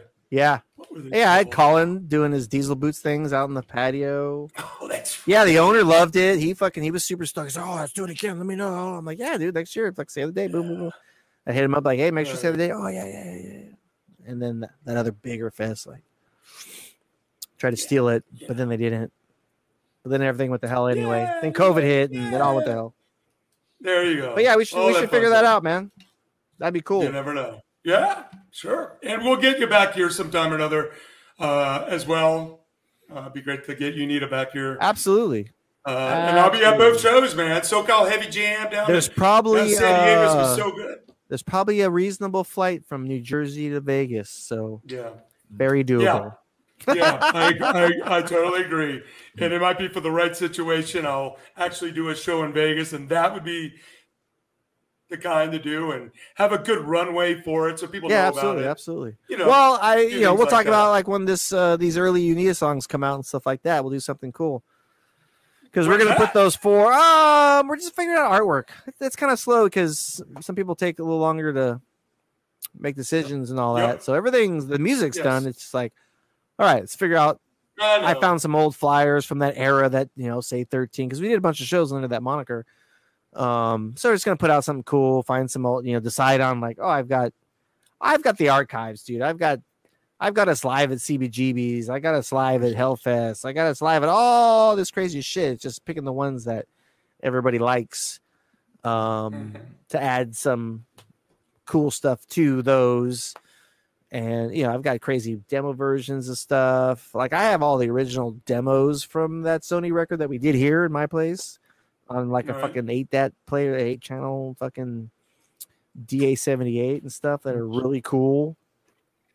Yeah, man, you're loaded to bear. So I think people are really gonna get to see. I'm just trying to get all that stuff out there. Do the UNIDA stuff and these new, and then the new UNIDA songs, and then let's sit down with Joe and Mike and figure out the HOBP stuff, and then. You said you have a solo record. I'm doing a solo record. I got a bunch of songs done.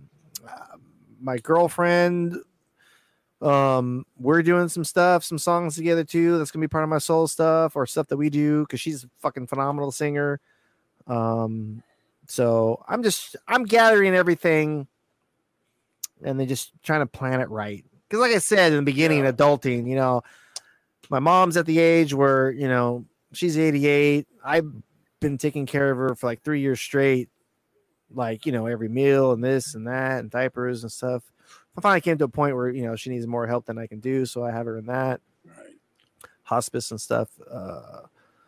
And then her house caught fire. So I've been dealing with that, like total loss, gutted it to the studs, stuff like that. Adulting where it's like, took 2 years to get the permits from the city just to even start. You know what I mean? Like everything's like insane. Like, yeah, man.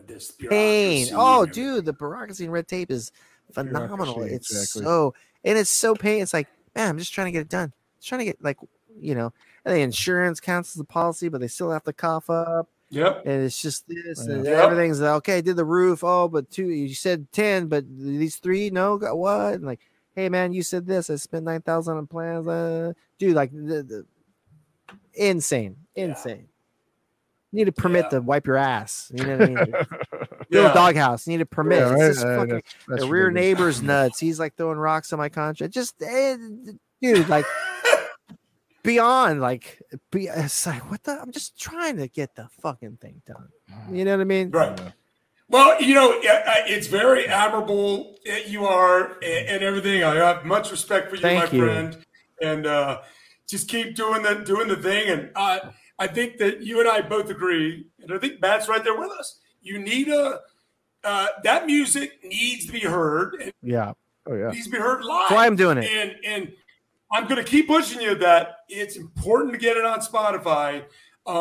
It's a very important medium. I know you just don't think about But I'll get it there. Like I said, we're getting. You got to get it on there because finally got the rights back to everything where we had to wipe it all and then put it on as that. Yeah. That's where Ripple's going to come to play. We've been talking to them and Todd. To Todd, and he's super cool and gets it. And I think I introduced you to him. Yeah, probably. I mean, I fully was aware of. They're the one of them. Yeah, him and Heavy Psych and Easy Rider, and Yeah, I think Ripple has a great reputation. Todd has a great reputation. That's why we lean to them because, not everybody has a great reputation. He has a great reputation. We've talked to him. He's really cool. He's a big cult head too. So we're like, this guy, So that's that's definitely going to be where we're going to get a lot of this stuff out, and same thing. Cool, like Man's Ruin deal, a positive deal, X amount of time, get it back, no bullshit. Yes. Thank you. Let's just get this stuff out so people can hear it, and this new stuff and the old stuff, and Ripple's really they're doing something with Romano right now, which of course is John's last project before doing the solo stuff, and Obsessed is coming up, so. It's, we know Heavy Psych, they have a lot of the desert heads, the Brants and some of those folks like that, Yanni Man, I think. But Ripple is carving out these certain big players as well. So I think it's really they got a good vibe, man. We did some stuff with Heavy Psych, and they're cool people, but I think Ripple just seems like a nicer fit. And it's going to be a catalyst where, like I said, my whole point of this is to get that Sony an official release, whatever it may be. Sell it to us, sell it to Ripple, sell it to whoever, sell it to me, give it to me, or put the fucking thing out and just get it out. Right? Yeah. Like you're going to make money. And if you don't give a fuck, then just give it to me for $10 and thanks. We'll see. I'll make it happen. I will make it happen. I made it happen already. I'm going to make it happen again. Oh, yeah. Yeah, man. Hell yeah. So awesome. Fighting the fight. Not afraid. Good things. A lot of good things coming up. It's been, like I said, man, like COVID was good for me where I got to cleanse all the fucking negativity and like the bad shit and like take a break and not feel bad about taking a break. And you know what I mean? I'm in a good spot. I'm getting the things done, mom stuff, house stuff, this stuff, parking lot stuff, like girl stuff, Jetta, got a girlfriend, everything. It's a good thing. Like we're good for each other too. It's like Zen. It's like Zen time, and like let's get all these things done, and just be positive and be happy. You know what I mean? I'm trying to keep all the negative shit. Negative. No, done. That's don't have time. Don't have time and energy for that. Let's kick ass, and that's it. Well, thanks so much for coming on, Arthur. Always a pleasure. Really Thank you so much. I yapped my ass off, but I guess that's the point of this. That's the point of it. Exactly. Absolutely. Yeah. I got plenty more stories. You just let me know. Oh, yeah. That's what I'm to get for sure.